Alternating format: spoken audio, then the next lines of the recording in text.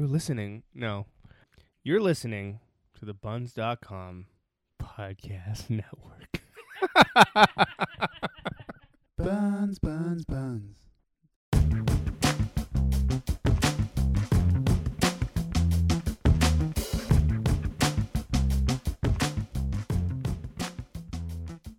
Welcome to the Pixels and Ink podcast, episode 285, brought to you by CG Magazine. I'm your host, Lisa Mior, and joining me today are the amazing panel of experts we have. I've got Brendan Fry. Hello there. And joining us from far away in the northern parts of Ontario, we have Jordan Biordi. You think I'm an expert? That's so sweet. Nah, I just said that to make you feel good. Oh, well, I mean, the sentiment was nice regardless. That's as you know, as long as you felt loved. and last but not least, we have a special appearance by the amazing Cole Watson. This isn't the Anime Research Society. What am I doing here? Stop plugging. Incidentally, fellow listeners, if you want to listen to the Anime Research Society, you can catch us every Wednesday on CG Mag Online. But hey, there we go. So how's everyone doing? We're good? How are you, good, Cole? Yeah. I'm doing good. Thank you for joining us. Hey, no problem. Anytime. It's really great. I'm doing good. I'm just enjoying my coffee, and I've got some cartridges beside me, but that's unrelated. Yeah. Oh, really? Yeah. I don't know what you're talking about. Experience to something else. Every Wednesday, every other Wednesday. Plug. No, it's every under. Well, it's actually been every Friday, every other Friday because it's just because cycling it in. But it will be every other Monday. I think. No, Anime Research Society is on Mondays. Anime Research Society is on Wednesdays. Oh, where have I been? Yeah, I don't know. No, it's because we've been updating coffee and cartridges with in the Pixels and Ink feed, but soon it's going rogue on its own. So we'll see. Yeah. We'll see where that goes. Cool. Yeah, well, all right. But people are here to hear about all the news that's happening in the amazing industry this week. So let's get started with some of the games that are coming out that have come out within the last 2 weeks since we didn't do a Pixels and Ink last week. So first things first, coming out at the end of this week, we have Kirby Star Allies, which everyone seems to be really excited about. Did any of you guys play the demo? No, I didn't. Did you play it? Oh my god, it's so good. It's so good. Tell us about it. Well, it was only 2 levels. It was like the first level, and then I think probably like it was what's going to be the end of like the first world, I guess, because you do the big swole DDD fight. Mm-hmm. But like just how much they're doing with like the partner system seems like very, very interesting. It was very basic in the demo, but you can kind of see that they did build this game very much around like solving puzzles and doing stuff very specifically with the teammates. Like I really liked initially too how like it got back to having like what were essentially the bad guys join up with Kirby, because that was something that was in Kirby Superstar, which was my favorite Kirby game, where like you could like, make a partner character and that could be like your player too if you had someone to play with you. So that was really cool, and I like to see that they were getting back. Plus they brought back Yo-Yo, which is my favorite power of all time, and it's like so adaptable with every other power. Like, oh, it just makes me so happy. That sounds great. And it looks gorgeous too, like so much detail that comes from like a system like the Switch being a lot more powerful than most like Nintendo consoles that like Kirby has been on. He's really been delegated, I think, mostly to, at least in the traditional games, because Kirby's Canvas Curse, or the one that was on the Wii U, like that was beautiful. Yeah. The only thing that kind of sucked about it was that through the nature of what it was, you could only really play it on the gamepad, and it's like this. You have this beautiful like whole game that looks like it's made of clay, and you want to see it on an HD screen, but you're stuck staring at this little like, I think it was like 640, like it wasn't even 720 the gamepad screen, like so like it was a big letdown. But most Kirby games have been in like 16-bit, so like to see a game this gorgeous, like being and with how much like imagination and these just like intricate levels that come with the Kirby world, like it's just absolutely breathtaking. Oh, that sounds amazing. I'm so excited for it. Yeah, well, yeah, so you can check out Jed Whittaker's review of Kirby Star Allies this week on CG Mag Online. I know he's been really enjoying it too, so I think you two will have a lot to talk about when that's up. which is cool. Moving along, something that came out on March 6th was Bravo Team from Supermassive Games. So those who did Until Dawn? Until Dawn, yeah. And The Inpatient. And The Inpatient. And like The Inpatient, it's, again, meeting some pretty disappointing reviews. So this is the VR FPS, right? So it's a VR like FPS. Just handling all VR titles, and they all seem kind of, hey, we need VR games, make this a thing. Was this the one we saw at E3 last year that was incredibly rough? Yeah. Yes. The like VR one, they're like, oh, it's like an Ubisoft demo, but dumb. Yeah. Even the I game had not heard a word about this game. I'm just looking at it now like this is the first I'm hearing about this, and it's weird because I like Supermassive a lot. So I know. But unfortunately, this year they've had such a hard run of their VR titles. I think their horror one was probably the best of the bunch, but the Inpatient, the one that was sort of a connection to Until Dawn, what was that one called? Russian Blood? Russian Blood was the... Russian Blood, yeah. Yeah. No, the Inpatient was its own standalone title. It just met with like reviews over the sense that it was kind of bland. And apparently that's kind of what's going on with Bravo Team from what I'm seeing. But again, I haven't played this, so I can't really stand no judgment. But yeah, it's honestly looking at trailers and looking at some gameplay after release, it doesn't look too much different than what we saw at E3. So no, it's not looking great. I wonder if it's anything to do with the nature of VR too, like because the Inpatient was another one that again, like I didn't hear anything about it or see like any trailers or anyone like talking about it until it came out and reviews were out. Yeah. And that surprises me because like as what was supposed to be a prequel to Until Dawn, you think that would be like something people would be talking about. I don't know. Is it because it's a VR thing and people just don't really take VR that seriously anymore? I think that's part of it. Fad is gone. I mean, it looks great in a press conference when you're just kind of showcasing what possible things your systems can do. Like at the Sony press conference, like they want to showcase everything that the PlayStation Pro is capable of and push very hard the PSVR that so much has been sunk into. And it's such a shame that so many titles are kind of being pushed through, like Bravo Team, like The Inpatient. But then we get like amazing titles such as Moss, which has been doing phenomenally well. It's a well thought out game. It's it's beautiful. The only problem was it's too short, and like that could do with a lot of different fundings, different things. And I guess because VR isn't proving itself as economically viable as most development teams and publishers want to see, they're not going to throw the money behind VR titles like that. And so we're going to get more of The Inpatient and more of Bravo Team and more of like broken Skyrim. So that's a shame. I'm really hoping that like titles like Moss and Resident Evil 7 will start like allowing other teams to see that this is a possibility of something that can happen if they want to make this viable. But until at that point, probably not. Yeah, because right now with their marketing, it's just trusting word of mouth. They have no marketing push. Not even like on their... I don't even think there's like anything on the PlayStation blog from what I saw. For Bravo Team? Yeah. Yeah, the only thing I see is like what's up on Metacritic, a few people on reviews. I know we're going to have our review up either by today when the podcast is out or possibly by next week. So keep your eye out at CG Meg Online. We've got Melanie Emile doing that one, and she is kind of our one of our resident VR experts on this, and she loves Supermassive games. So I'm kind of hoping she'll have a really good perspective to see on that one. All right. So speaking of things that kind of came out of nowhere, guys, you remember a couple weeks ago when they announced Burnout Paradise Remastered was happening? Oh, that's out. I do. Guess what's out this week? Oh, Burnout Paradise Remastered. Burnout. I can't say a word. Yeah, so that's coming out on March 16th as well. Again, it's another one title I haven't played, so other than like the original Burnout. Oh, yeah. So I don't even like. It looks pretty. I mean, I think I can't imagine this being a particularly bad port. Like, I don't think there's too much you have to do to it to make it still a fun game. So I don't know. Yeah. Remasters can be hit and miss. It depends on how they really handle the optimization.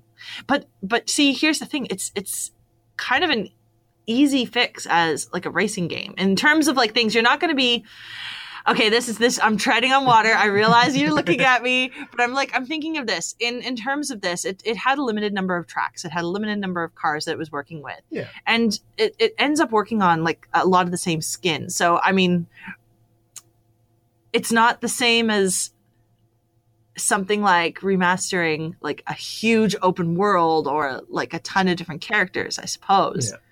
I don't know. I don't think I've still gotten things like really burned on like the Zoe 2 Second Runner remaster. Yeah. It was just terrible because the frame rate just couldn't handle it. Yeah. And so you would have to go back to the PS2 copy because it was a superior experience. Oh man. To be fair, though, Burnout Paradise came out on like the last generation of consoles, so I really don't think it's that huge of a leap to go from like a PS3, where a lot of games were being made for like Blu-ray optimization, and slap it over to like a PS4, unless they went like 4K optimization, and then it's like a whole different can of worms. But if it's really like, I know it's easy to call things a remaster when realistically they're just a re-release. Mm-hmm. So I don't know if maybe we're just landing in that territory because it's like, again, it came out in 2008? I think Burnout Paradise did. So I think so we can double check that. Somewhere in that. 2008. So like it's not that old. Yeah, no. I don't know. I would need to see it. I know exactly. Well, we will on Friday, so that one should be an interesting thing. So hopefully that's cool. And last but not least, we've got speaking of collections, I guess this last one is coming out today, the day we're recording this on March 13. We've got Devil May Cry HD collection. Yeah. This one annoys me a little bit. I'll be honest. I mean, because they already released an HD collection on the PS3 and Xbox 360. It's another one. Like, make a new Devil May Cry. Okay, I mean, absolutely. I am with you on that one 100%. I'd love to see another Devil May Cry, but I mean, this is just an easy thing to keep people's minds on it. And it is such a big fan base. I wouldn't see why they wouldn't release this on like the new gen consoles. Does this one come with DMC? That's what I want to know, because that's really like, let's find out. That's probably the best one out of all of them. And I'm saying it. 3 overrated, man. Nah. Oh, dude, I have totally. to disagree with you on that one, Jordan. They reinvented the series in such an interesting way, and I love it. Like, I'm sorry, like, no, you know what? Everyone talks about 3 like it's so good, and it's like, oh yeah, because I love going into every like hour-long level with only one style, and I can't use all my sword moves because I'm using gun stuff. Like, give me a break. That's the thing. I wouldn't even say that 3 is my favorite. 1/2 of a good game. Excuse me. Yeah. So I would say 1's my favorite, actually. Yeah, I'd say 1 and 2. I liked 1 and 2 the best. 3 was 2 had fun. a terrible story, but 2 had the best controls out of all the games. The story was awful, but the gameplay and my God, a ton of fun. That was the only one where they actually integrated all of like Dante's moveset into like a fluid control scheme. It looks like this one does not come with DMC. It's just Devil May Cry 2, 1, 2, and 3. 3, but the special but the special edition of 3 as well. So, but that's so weird that they didn't even put 4 into it. Like, they're not even updating it. Like, it's just the same thing. Like, I don't know. It annoys me. It annoys me a little bit. I would love to see it at least either Devil May Cry 5 or DMC 2, like one or the other. Make it happen. Yeah, I'm with you on that. I'm kind of hot and cold. It's not like Capcom doesn't have money. They just made like $5.6 million or something on. They just sold 5.6 million copies of Monster Hunter World. Like, yeah. So let's just actually from that point, let's actually take into that because into some more game news. So reports from last week came back, and Monster Hunter World is the best-selling Capcom game yet. So as you were saying, it sold, what was it, 5 point... over 7.5 million copies. 7.5. I think the last story I read was it was at 5.6, but if it's at 7 now, like, that's not as... I mean, add one more to that because I just bought it today. Yeah, so the previous best one was Resident Evil 5, which sold 7.3 million copies. Oof. So there we go. I mean, Fine. I don't blame the I don't blame. What am I It talking makes about? sense for 5 because it was like the first co-op Resident Evil, and everyone was hyped on 4. So it's like, okay, I'll buy a copy. My friend buys a copy. Yeah, We have a fun time. And it looked enough like 4, I guess, that people wanted it. Yeah. Except it's in Africa instead of like Mexico. Yeah, but So there was that controversy behind it too. It's controversy. and we know how that controversy always sells, right? Yeah, it's true. So Okay, fine. But anyway. I'll accept that. yeah, so it's just getting better and better for Capcom. You know what? But that's sort of building on that. Like it's always good news to me, and I especially like to hear because I think we talked about this a couple podcasts ago. To hear that Monster Hunter World is selling so well, because mainly it got a worldwide release, and Capcom is always very hesitant on releasing Monster Hunter in the West. Yeah. I think I guess they just always thought that there wasn't a huge fan base for it. So the fact that it is selling like hotcakes, particularly, especially here in the West, makes me hopeful that they'll start bringing more Monster Hunter to localizing it, because I'm still bummed out that they haven't brought Double Cross for the Switch.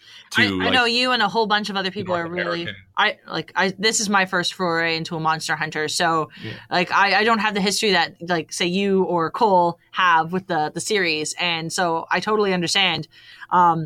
It's like they did a smart thing by paying attention to the landscape of the North American market before they brought it over here. Like creating an open world and creating an online multiplayer experience was probably the best possible way that you could prepare introduce this sort of thing, and on such accessible platforms, right? See, yeah, that's what I was going to say, because realistically, Monster Hunter has never really been has never not been quote unquote open world. Like the levels were all sort of open in that sense, except they were just because it was on always on handheld software.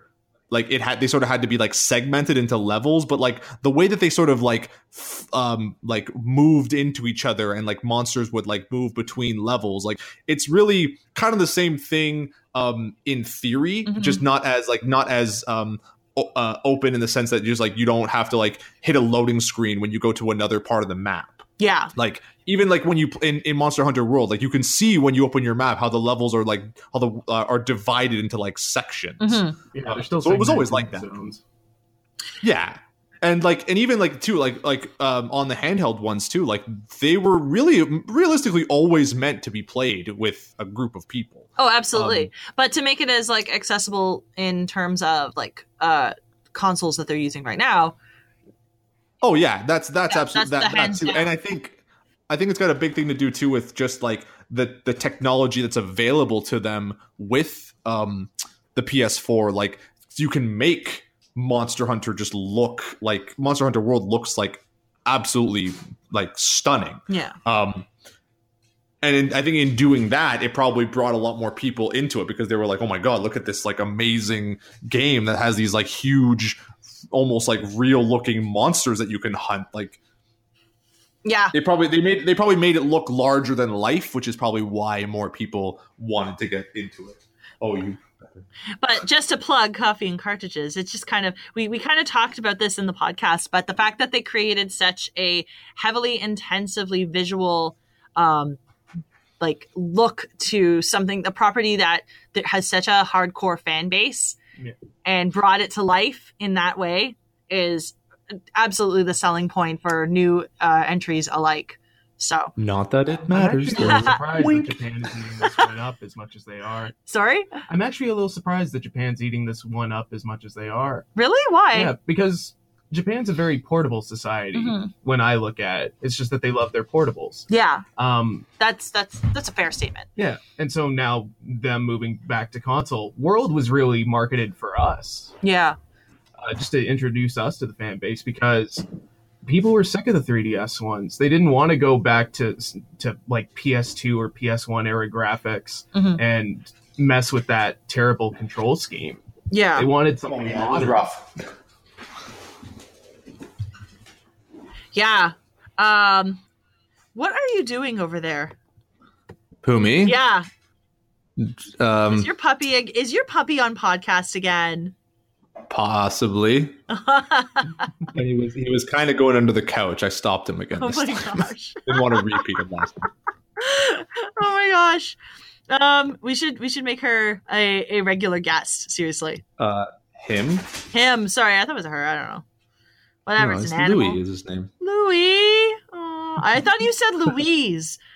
No, Louis. It's spelled. Aw. It's not spelt that way. My sister spells it Louie, like because it's supposed to be Louis Vuitton. Yeah. But I always spell it like Louis, like Lewis. Aww. Cute puppy. All right, moving along.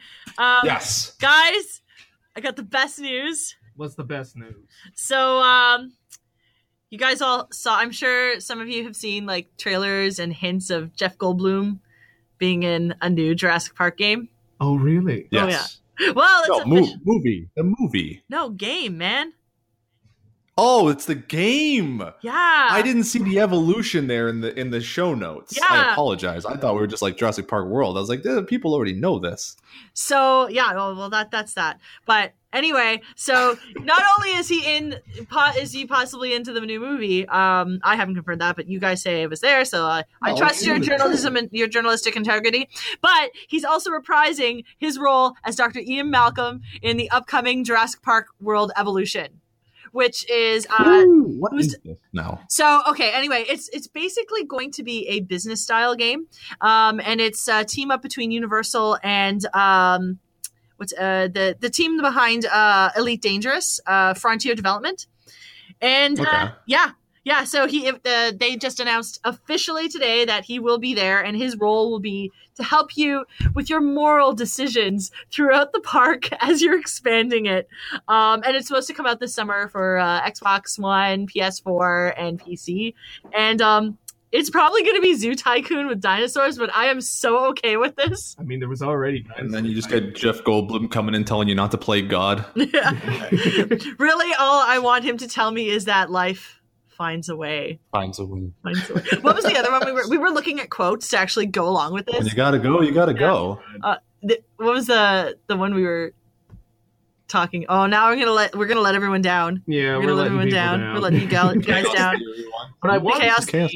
I want him to be my advisor, where I just want him to critique every move I make. What, you're putting T-Rexes in now? Why? You put the T-Rex over there now.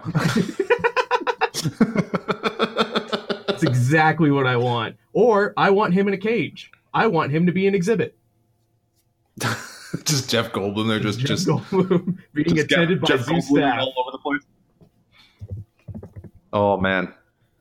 Actually, you guys want to hear some speaking of like movie related news. Okay. I was reading, I'm going to fill in a little bit for Phil. And I was reading today, last podcast that we had when we spoke very briefly about the Teen Titans Go movie. Yeah. You want to know who they cast as Superman? Oh, I heard in this. the Teen Titans Go movie? No, I didn't hear this. Who they cast? Nicolas Cage. Yes! So we will finally get our Nicolas Cage Superman that we were promised so many years ago. Oh my goodness. It makes me so happy. You know what? I'm everything I hear and see about the Teen Titans Go movie, it just makes me more excited for it. Yeah, that's gonna be exciting.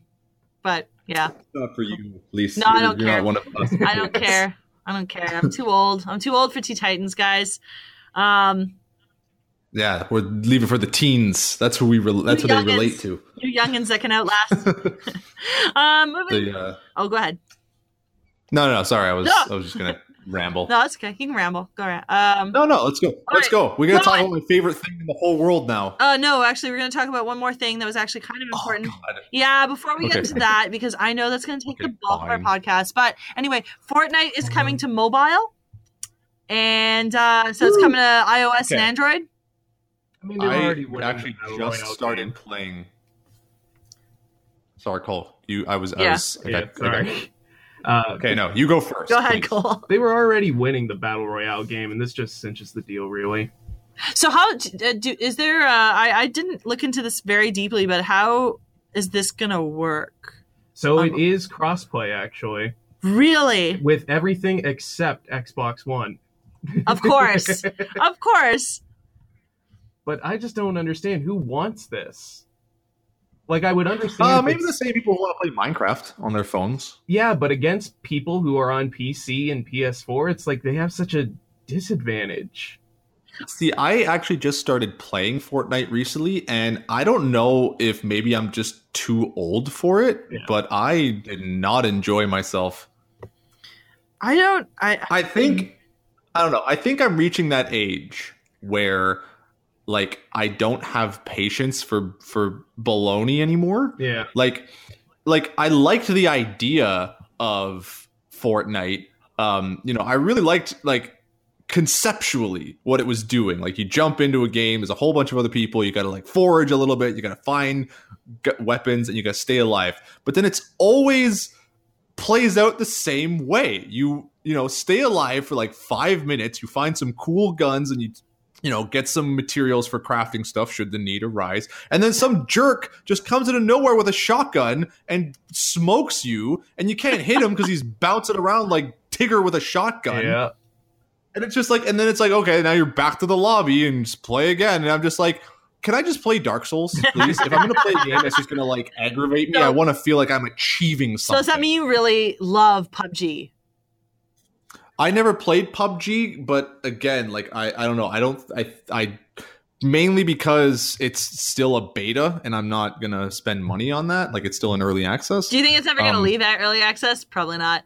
I don't see why it would. Not if they keep raking in money the way that they're breaking it in. Like, I don't see why they would ever have to update it in any way and actually release a finished product. They are updating it regularly. Like, the latest patch is coming out or just came out. I think it's okay. Then if they're keeping on top of it, then yeah, they'll probably bring it to, like, a finished version at some point, because they're probably going to want to bring it to consoles and stuff too. Yeah. But anyway, going back to Fortnite. I have no idea how this is going to work on mobile in terms of controls. Like, Cole, you were absolutely right. It's going to be bad. Yeah. How are you going to compete with PC or a console player? Like, it just makes no sense to me. When you have like DPI of like 200, 400 or whatever, just to get like super precise aim, no one on mobile is going to get that. That's why you need like a dedicated server just for like mobile users. Yeah. So that's going to come with an amazing share of problems. And yes. I would say at if nothing else, anyone who's using like one of those like Mad Catz controller adapters for mobile might stand a chance. Yeah, but why? Yeah. But that defeats the whole purpose of playing it on your phone. Like, I don't know. I am living for this. It's kind of amazing. It might be just like, I don't know, because like those little, because there was like the one that I reviewed way back that was like kind of like compact, so you could kind of just like put it in your jacket pocket, and then I guess if you ever wanted to like take it out, you can just like and you slip it onto your phone that way. But yeah, no, I think you're right. I think it does kind of defeat the purpose of why you would just not play it on a console. Port it to Switch. Just do that. There you go. That's all. That's what it's waiting for. Is just a Switch port. Just port it to Switch. Don't bother with that. Port it to Switch. Anyway, that's that. Finally, Jordan, you can. Speaking lead this of one. Switch, you can lead this one. Oh God. That Nintendo Direct, though, like every time we get one, I just love it because it's so great to see how easily Nintendo can just roll out news like this without having to wait for like a big conference. Yeah. So we got a ton of stuff. Okay, I just want to kind of jump on that. It's not just Nintendo that's doing that. So many other, like Sony's been doing that with their PSX, and Xbox does it with their on Mixer. They have a ton of announcements pretty regularly. I mean, they say everyone, but Nintendo pioneered it. Let's be fair; I'm gonna actually agree with you on that one. Like, yeah, no, I totally with you. I mean, everyone's still going to save all their really huge stuff for E3, but I agree with you on that. But anyway, let's get into what was. Yeah, we'll get into a little bit because I think there's something that'll lead into that. Mm-hmm. So we got a lot of really interesting games coming out for the like Nintendo consoles. We're getting a couple remakes. We're getting Luigi's Mansion on 3DS, like the original. They're just porting it over to the 3DS. They're doing a remaster of in the same vein that they did Mario and Luigi Superstar Saga. They are doing Bowser's Inside Story, which in my opinion is the best one, mainly because you get to play as Bowser for like 90% of the game, and it's just fantastic. Yeah. Now, then they had a lot of weird stuff that I was like really, really surprised. I mean, we got like a new WarioWare 2 coming to 3DS, which is fine, I guess. I don't know. I think the only WarioWare I really liked was the one on the Wii. And everyone since then has been kind of okay. I'd agree with yeah. Yeah, like it was the only one that actually did a lot of like really cool stuff. Every other one just sort of like, and it's the reason I never got into the WarioWare games on like the advanced. They're very like basic. So then we got a lot of Switch like games that just, oh my god. So first things first, we got South Park: The Fractured But Whole, which was amazing hearing someone say that name in a Nintendo thing. We got the Crash Bandicoot Insane trilogy. So like nothing is sacred anymore. Yep. You know what? The Switch has become such a good home for third parties now. It makes perfect sense that everyone's jumping on board. But it's so weird because Crash Bandicoot was like Sony's Mario, and now Nintendo's just got him. Like they're like Disney of video games. They're just taking over everything. I think also it has to do with the fact that a lot of Sony's audience has changed in terms of the demographic that's buying the games and the way they're gearing towards games. And so Crash Bandicoot is not a huge loss if it ends up being if it ends up going to a Nintendo console, because I don't think it was a very big moneymaker and comparatively to anything else. I think the new one did okay. It had that kind of fan reception, but I don't think it really moved any mountains. But is it even controlled by Sony? Not really. No, it's Activision. Yeah, so Activision, I think it's like it's that whole thing now where like it's the same thing with like Sega too, right? Like, you know, it's funny to joke that like 20 years ago we couldn't dream of like Sonic on a Nintendo console, and now it's just a regular occurrence. What I think is super interesting though, and cause this was a rumor that I was reading like way back when, because I heard I was reading not too long ago that they kind of confirmed that they're doing a Spyro trilogy, like in the same vein that they did Crash, and then there were rumors that it was going to go to Switch. So I think like with Crash now coming to the Switch, it's probably like more or less, I'm going to say probably in the 90 percentile that the Crash or the Spyro trilogy is probably going to come to Switch as well. Well, that'd be cool. I think there's a big, perfect audience for that. So. Oh yeah, absolutely. Then we got, what else have we got? We got Okami HD on the Switch, which is like just fantastic. Like Okami was, but and it's not even really all that like that unheard or like that's surprising, because like Okami was ported to the Wii. They made a standalone prequel Okami game for the DS. So it just kind of makes sense that Okami HD would show up on the Switch sooner or later. Yeah. Oh, didn't the original come out on the Cube as well too? I'm trying to remember. When did the original come out? PlayStation. I think so. Okami? Yeah, maybe. I think it was PlayStation 2 that it got released so. Everything else. Yeah, I think there was a version for Xbox at one point as well. Because the Wii one made the most sense. You had the paintbrush kind of thing. Maybe I don't know if it ever hit Xbox. Actually, you're right. It was a Wii version. Okay, so originally it came out for PlayStation 2 and Wii in its HD anyway, and then PlayStation 3, Microsoft Windows, PlayStation 4, Xbox One, Nintendo Switch. So that's the platforms it's available on right now. Yeah, and I mean I'm excited for that just because like. I like seeing more games that are like kind of using the Switch technology a little bit more. Like I've been playing a lot of Darkest Dungeon, and it was actually really surprising to me how much that game is like better on the tablet. Like it's so much easier to navigate like the menus and like what's going on just by like tapping on your characters. Like actually using the controllers to try and like do stuff is a real pain. So like seeing like Okami like actually like getting to use like the motion controls for like painting stuff or even just using the touch screen. Like I like that they're doing like cool stuff that's actually going to make use of what the Switch is like capable of. Yeah. Because I know everyone likes the Switch just as like a regular old console, like because that's kind of like part of what it is. But it does have all this really interesting like technology built into it that like people should be utilizing. I agree. I think so. I think that's great. We saw some more. Then we got. Oh, go ahead. We got. Oh my god. Oh no. Sorry. I was looking over here, and I was going to say we got some more footage for Project Octopath Traveler, which I'm really excited about. Oh my god. Yeah, that's it. I'm just. I am. So it looks so good. We know it'll be coming out on July 13th, so that's very exciting. Yeah, we did get a lot of release dates for stuff too. That was what was it that didn't have one before that just got one. I just scrolled past it.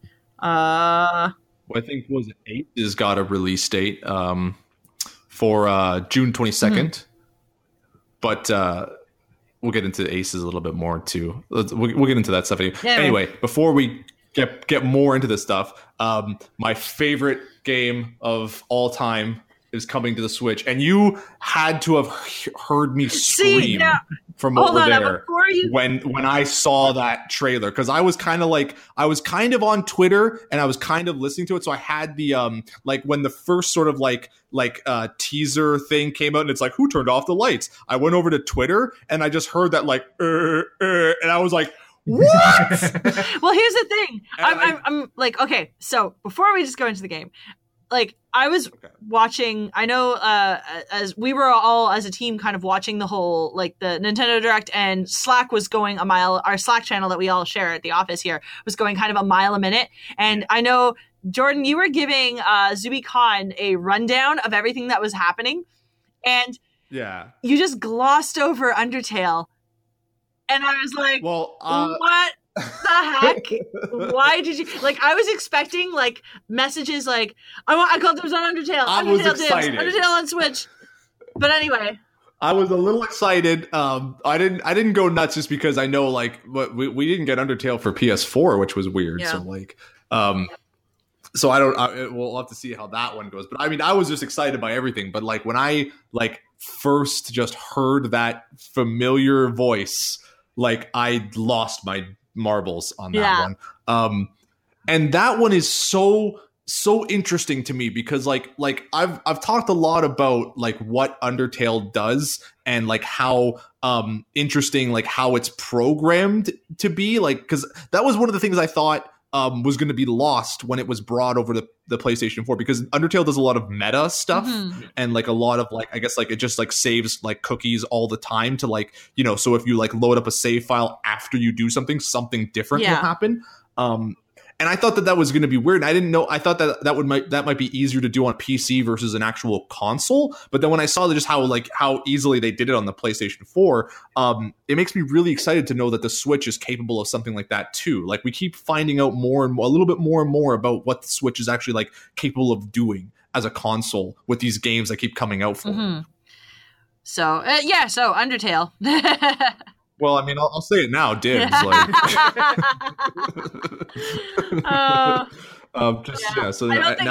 don't think anyone will fight you for that. Knowing your fandom for them. Oh yeah. So I love it. We got some Travis Strikes Again, No More Heroes for Switch. Yes, that's exciting. I'm so excited for it, but you know what? I'm kind of on the fence. But both sides of the fence are good. Like, I like the fact that it's that it's like a new thing and it's trying to be different. I'm a little bummed out that it's like it looks as arcadey as it does, because like No More Heroes was a lot of fun and like actually having to like kind of be like, as much as it was just a very simplistic button masher, like there was a bit of a nuance to the combat, and this just looks very like fast paced, just hack 'em up. But again, it's not supposed to be like a legit No More Heroes game. Like it is supposed to be like a little offshoot thing. It's supposed to be some little...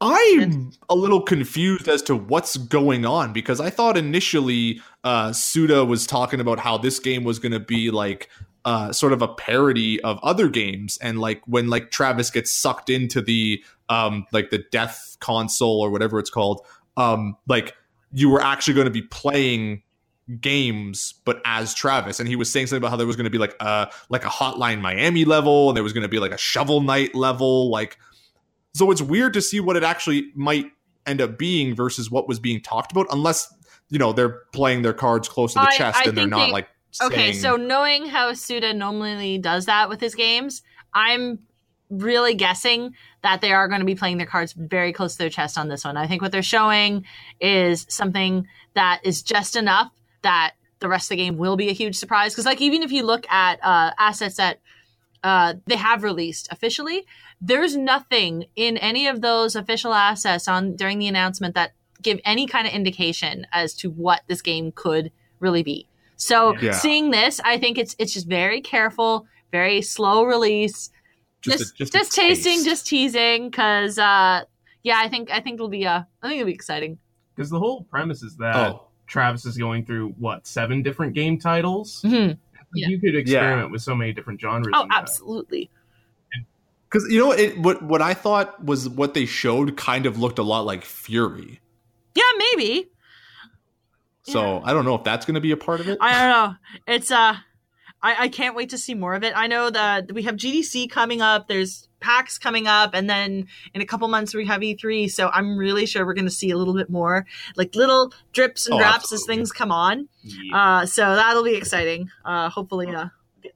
Then what we got? Oh my God, we got Dark Souls. Well, we already knew the release date for Dark Souls, but we did get some gameplay footage, and it looks good. Yeah, it does. Although oddly enough, when I was watching the stream for, I guess what was the North American Direct, it kind of looked a little janky, and that got me worried that they might do something like put it at like 30 FPS and like even like lock it at 720. But then when I watched like footage from the Japanese Direct, it looked like the seamless, like it looked like it was running at 60. So I don't know what they're going to do. I hope they go the route of like Bayonetta, and if they lock it at 720, fine. Just make sure it runs at 60. Like that is a must for Dark Souls. But I mean, who cares about any of that when you can get a Solera of Astoria amiibo to go with? Oh my God, everything in the world is just right now. I know you and Quinn were having Brendan Quinn were having quite the discussion. He was really not happy. Doesn't care about amiibos. And I do. I mean, why wouldn't you? That's so cool. Why wouldn't you want a Dark Souls amiibo? Like, there's nothing bad about any of that. I just wish there was more, because I really want an Artorias. Yeah. They do a whole line. No, it's too horrifying. Kids wouldn't buy them. Give me a 2-pack with Manus and Artorias. Those things would be massive. They'd be like the Guardian amiibos, and they'd be like $50 a piece. Yeah, me too. Oh, is that okay? Is that everything? Oh, well, it's not everything, but that's a lot of the. Well, okay. Now we'll move on to the meaty stuff. Now, we got the first. Or do you want to take a break? No, and then we'll finish come up. back? Finish up Nintendo Direct. We'll take a break, and then we've got some game reviews after the break. So go with that. Yes. All right. So I'll try to speed it up a little bit. So we got the first bit of paid DLC for Splatoon 2, which I'm fine with. They've done such a good job between Splatoon 1 and Splatoon 2 of regularly updating it with free content like maps, weapons, tons of stuff. I'm perfectly fine with them, adding some actual like paid content to it. But it's very cool that they're actually doing something that fans have wanted for a long time now, which is making the Octoling characters, like who are essentially the bad guys in Splatoon, playable characters in cool. Splatoon 1. So they're doing a whole big story thing for the Octoling, like an Octoling character. Apparently it's supposed to have a whole bunch of like lore for who the Octolings are, like where they came from, like what's actually going on. And then once you beat that game, or once you beat that main game, you can actually use the Octolings in the multiplayer, which is really cool. A lot of people have wanted that for a long time. And I saw a really funny, interesting thing, and it can't possibly not be a coincidence. I'd say like try to Google it. Basically, the way that the two main characters of Splatoon, Pearl and Marina, are like designed in this expansion Pearl kind of looks like Biggie, and Marina kind of looks like Tupac. She's got like the white bandana, and Pearl has like the crown. Yeah. And I looked at the covers for like their albums, like what they like, and they showed it, and I was like, "There's no way that that's a coincidence." Like, and it would make sense. Just it's Splatoon tries to be very hip with the kids, and Biggie Smalls is hip with the kids. He's underground. Where to God? Google it. Just Google Splatoon, Pearl, and Marina, Biggie, Tupac, and you'll see it. And there's no way it's not a coincidence. Then we got a lot of gameplay footage for Mario Tennis Aces, and I gotta say, it looks Aces. Like, it looks amazing. It looks really cool. I kind of liked what I saw. You know what I like the most about it is that it's not like gimmicky. Like, you know how in I think it was Mario Tennis on the Cube, and even kind of Mario Tennis on the Wii U. Like, you get a lot of these like kind of like over the top power moves where like Mario's racket turns into a big hammer, and just like kind of like it, it's very like I almost want to say like overly cartoonish, but everything in this game looks very like grounded in tennis. Like, what are your like special abilities? The ability to aim your shot, the ability to get to a shot faster than normal, the ability to like do a quick dodge and move somewhere like fast, like stuff like that actually like it just sort of stays grounded in the game itself, but still adds that element of like kind of like a supernatural bit to it, so it makes it more fun and intense. Like, I like that they're doing that. Like, it's kind of like it's simple, but it's still like extra. Yeah. And it looks great. Yeah, like, I got crap. nothing to add to that. You covered it all. That's exactly it. I nailed it. Oh, you're worried. I'm actually a little worried about the new shots. Really? New abilities. Because I like a pure experience in multiplayer. Mm-hmm. So when it comes down to basic shots, topspin, slice, lobs, all those, yeah, I definitely want. But to control my shot, and then there's even the counter power-up, which is the ability to like slow down time and just catch up to the ball. I don't know, it feels a little unnecessary to me, and actually kind of took a little wind out of my sails. Well, Cole, to be fair, they did say that you can turn that stuff off. So like you can just play like basic tennis if you don't want to have all the cool power-ups and stuff. So I can't like imagine that they're not going to have an online mode where like you can just play like simple tennis. Yeah, I hope that's true. Yeah, but like even still, like, it's just, I think it's just more the thing that like, because it kind of felt like in the old, or I guess not the older ones, it's a wrong thing to say, but like, the predecessor Mario Tennis is like, it just sort of felt like, you would just get these power-ups, and then it's just like, oh, here you go, now I have a monster shot, and you're just gonna lose this set, la-di-da. Like, now it feels like a lot of it is more tailored to the game itself. So like actually playing a set well will give you like the like energy juice that you need to do these like special moves, or like, the fact that it's all just like grounded. It looks to me at least that it's balanced. You know what I mean? Like you can do an like a power shot and aim it so it's kind of out of the player's reach, but then you can also counter that with like a slowdown or like a quick like recovery shot. Like, so it doesn't look like at any one point one player is going to be more overpowered than the other. Yeah, because that's what makes sense. Yeah. Yeah, sorry, Cole, what were you saying? There is that counterbalance. I am happy, though, that it's not, like, grounded in Mario. Essentially, that it's like, oh, there's no stars, there's no shells, or whatever. It's grounded in the sport. Mm-hmm. Yes. You know what I miss? Do you guys remember the Mario Tennis game for the Game Boy and Game Boy Color? No. Where like you were legit just like a regular dude going to like a tennis academy, and like it played like an RPG. You actually had to play matches, do like training, actually level up. And the whole idea was that like the Mario Tennis thing was like this big legendary thing where you would go and like face off against Mario. So it kind of like had this like JRPG like story going on where like Mario just happened to be involved. It was amazing. That actually does sound really cool. Yeah. Oh, yeah, it was great. I'd love to see that come back. Like regular schmucks, or would you actually be facing off against Nintendo characters? Well, you'd start off against regular schmucks, and then you'd move up as you moved like higher and higher in like the rankings of like the tennis world, and then you'd start facing Mario characters. Okay, that's cool. It was really cool. I think they remade it too for the Game Boy Advance, but like, oh yeah, no, it was so great. All right, moving on. We got a couple more Switch ports. We're getting Captain Toad coming out on July 13th. Sure. Captain Toad was super underrated. Loved that game. You say everything. Actually, you say everything was underrated, but no, you know what? No one really got on to the Captain Toad train, and it was really cool. It's just a very simple like. There's a name for it. It's like a Japanese like puzzle box style game where you actually like you have this like little thing and you have to rotate it to like see all the little nooks and crannies and where to get to.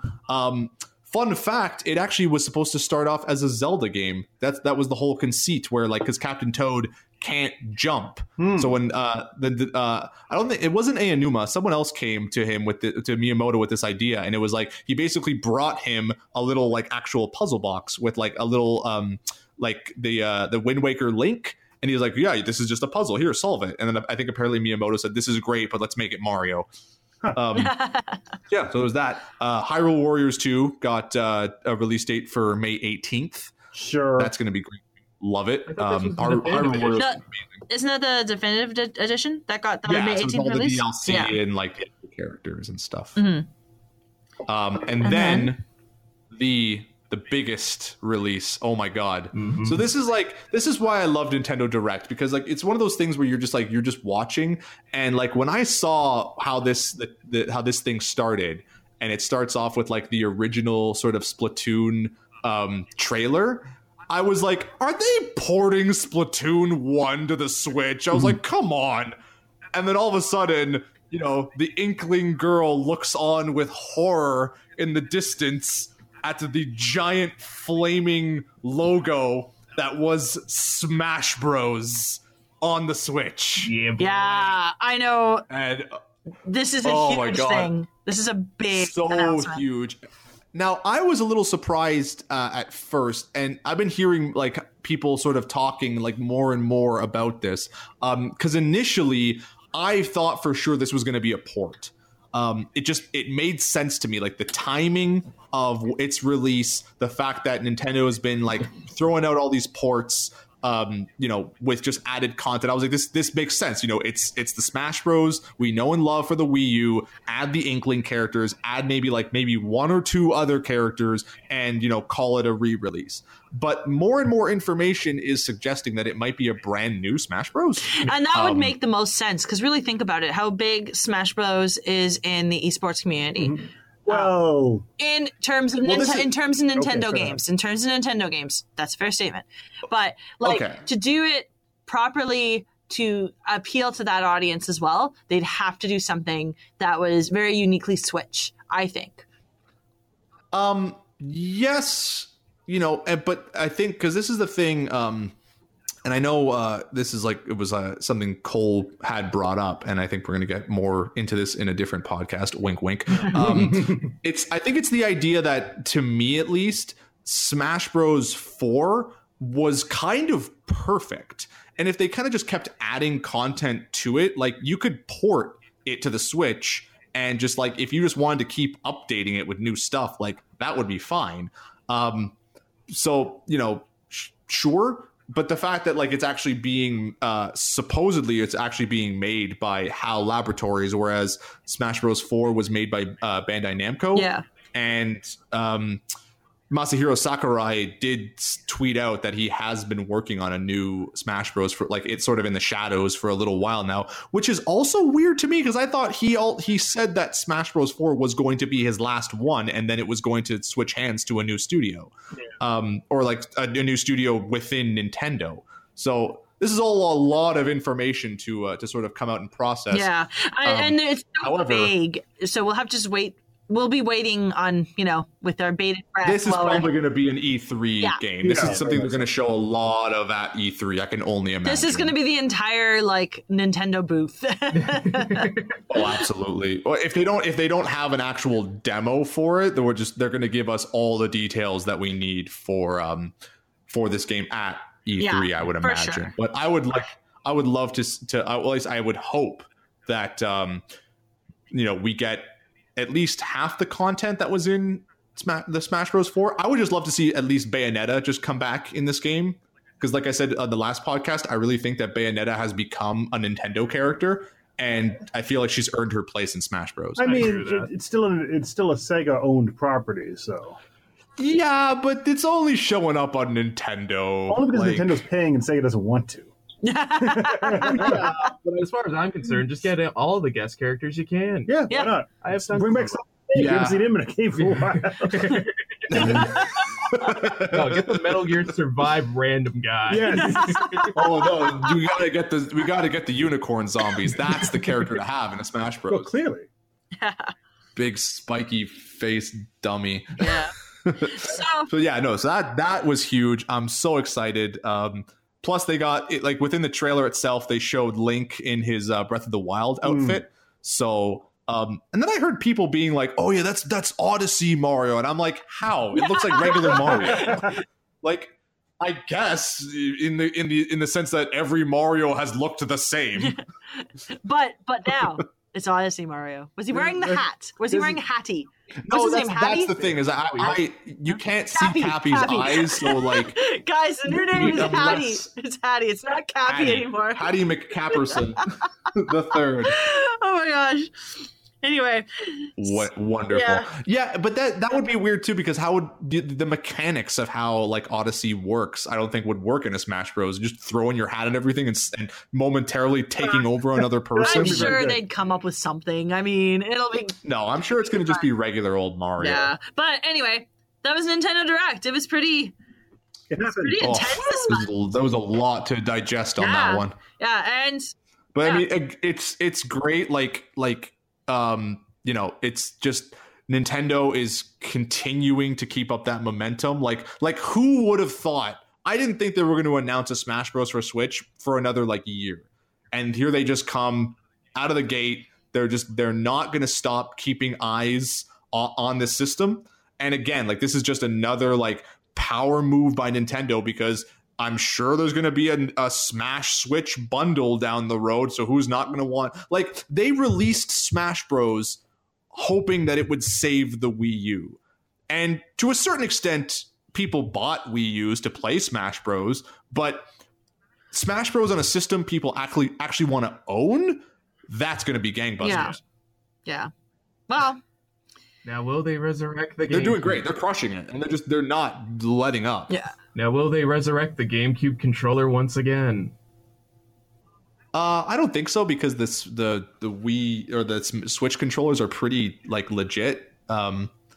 I feel like to do that, you know what? I can't imagine that, or maybe I want to say maybe, because it seems like, hey, we can make money that way. But I'd sooner say that they'd probably do a firmware update where because weren't they USB controllers? Yeah, I think so.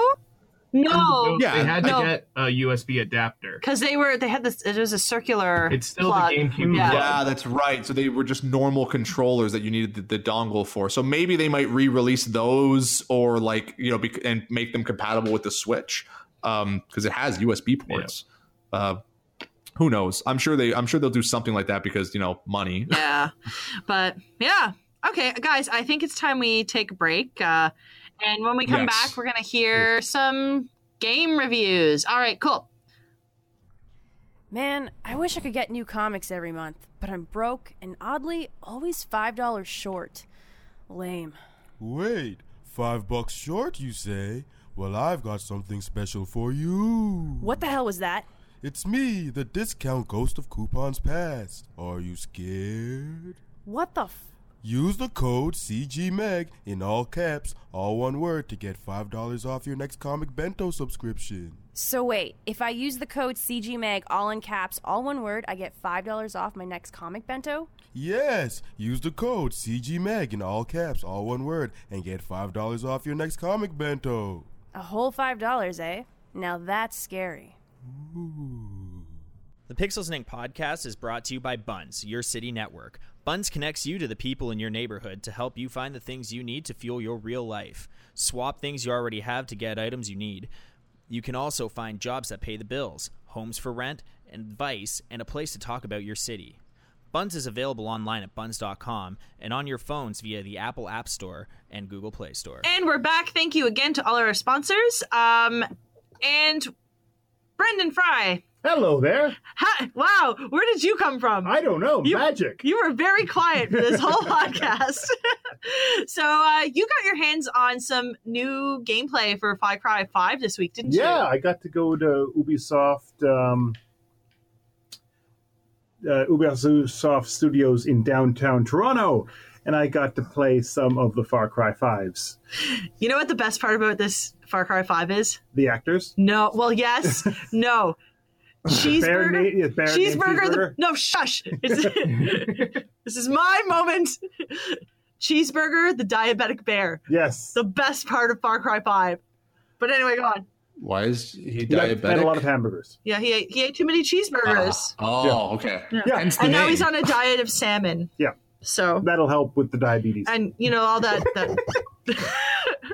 Okay, wait, can we pause for a second? Why? Why what? Why what? Why any of what you guys just said about this bear? Jordan, Far Cry.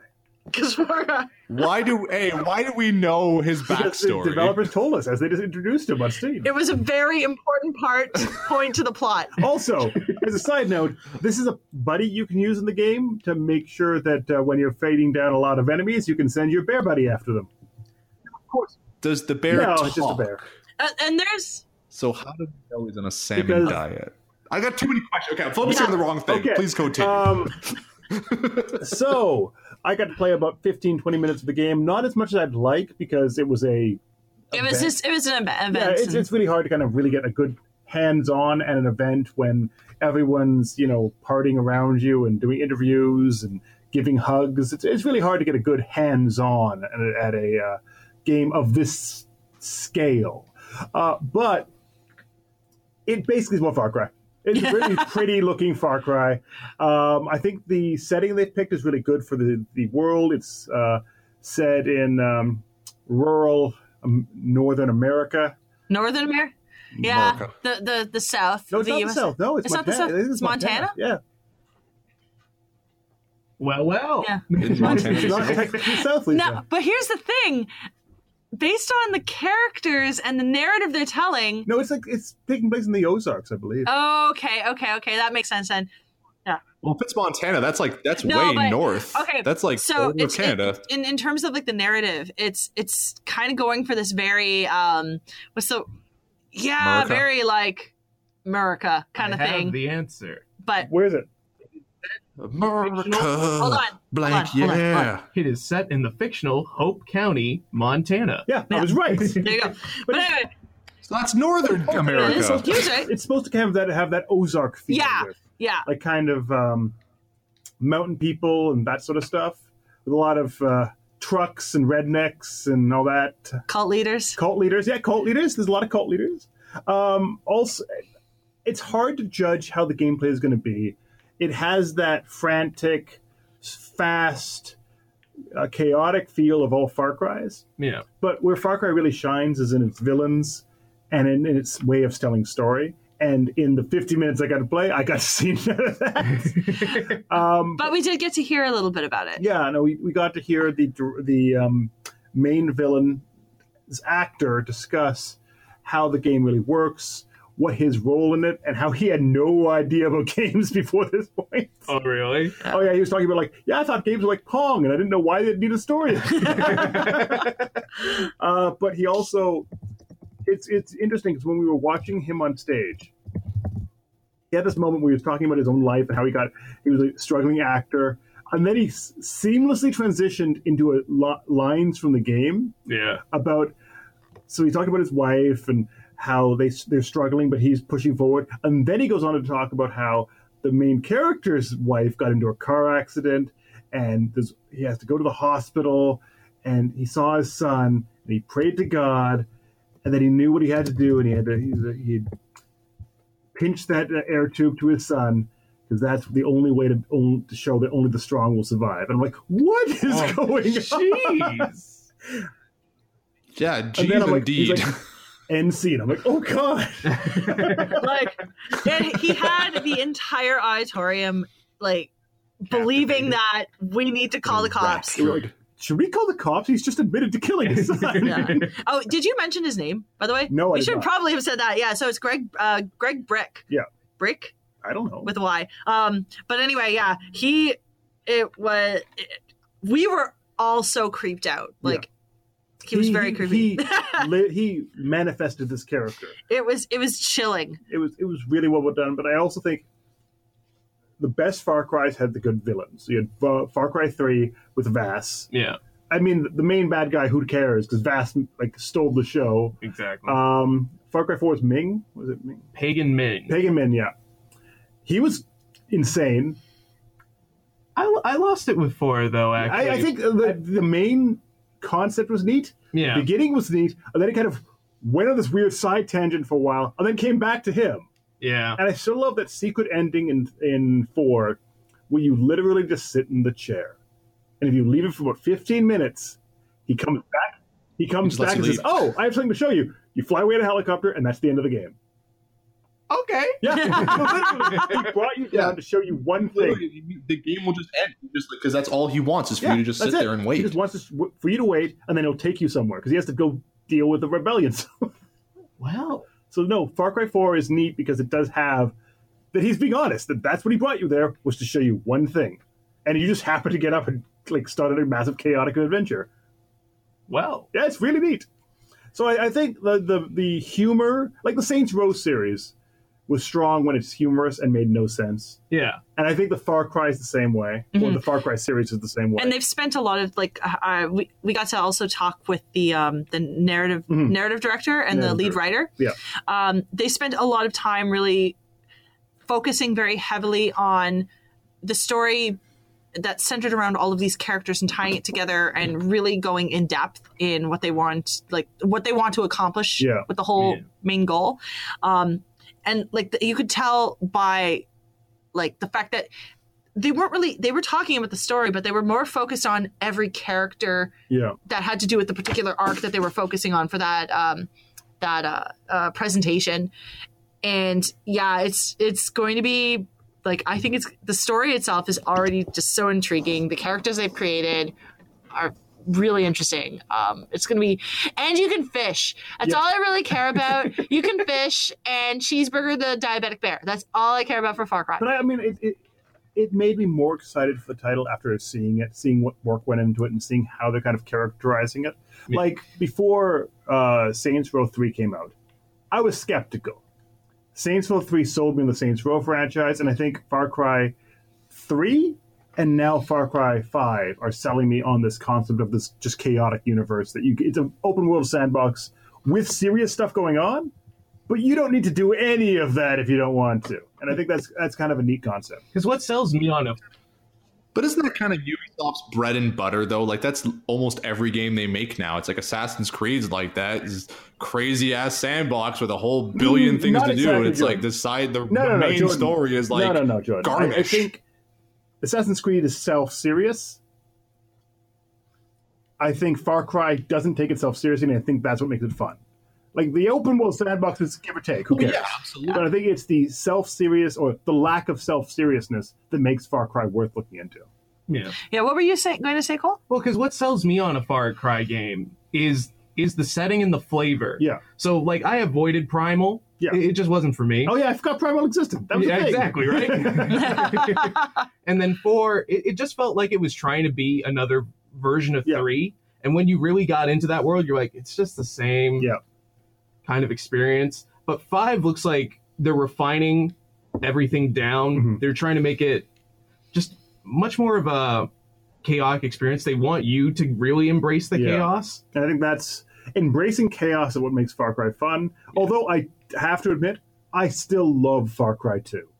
Oh, yeah. Far Cry 2 is so weird. You just have malaria drugs through the entire game. It's just something you have to do. Manage your sickness. Yeah, and then you have, you can set entire fields on fire and just let it burn. Because that's fun. It's a weird game. So that's it. I mean, really, I'm going to have more things to say once that game's out. But right now, it's just nonsense, and it's chaotic nonsense that could be really fun, but also could get tedious. We'll have to wait and see. Yeah. So, that's exciting. All right, gentlemen, I think that'll do it for today. So we've Wow, we had a lot of stuff to talk about today. It was a busy 2 weeks. Well, this is what happens when we're taking a little bit of a break. But anyway, listeners, thank you so much for listening. And if you like what you hear or you want to know more about the things we talked about, please visit us at cgmagonline.com. You can like and subscribe to our podcast on Buns Podcast Network, Apple Podcasts, or any of your favorite podcast app. You can follow us on Facebook at CG Magazine, on Instagram at CG Mag Online, and on Twitter at CG Mag Online. Gentlemen, do you want to plug your Twitters? Sure. Cole. At Kaiser_Watson. And Brendan. BFry26. And Jordan. I'm at and Ninja Jordan. I'm at Lisa Awesome with no E's. You can catch past episodes of Pixels and Ink on YouTube, so subscribe to our channel. Guys, since we're here, anybody want to plug anything else that we're doing at CG Magazine? Cole, do you have something to plug? Could we perhaps be talking about the Anime Research Society, the only British-inspired anime podcast? There is no British-inspired. Okay, anyway. We just have a fancy theme. We have a fancy theme. Yeah, but you can check out. Yes, it's just actually. Did you hear it? It's just like that. So anyway, you can catch me and Cole, Preston Doza, and Remington Joseph. I was tripping on my tongue on that on every Wednesday. And Jordan, do you have something you want to plug? Yes, Do it again. I feel like I plugged it a lot. Just plug show. it. We have the Coffee and Cartridges podcast, where we sit down and get to the heart, the meat of real issues in real video games. Grab your cup, grab your cartridge. It's going to be a hot one, starring me, Jordan, Lisa, and also Brendan Quinn. Also, whoever we find on the street. It kind of is. It kind of is.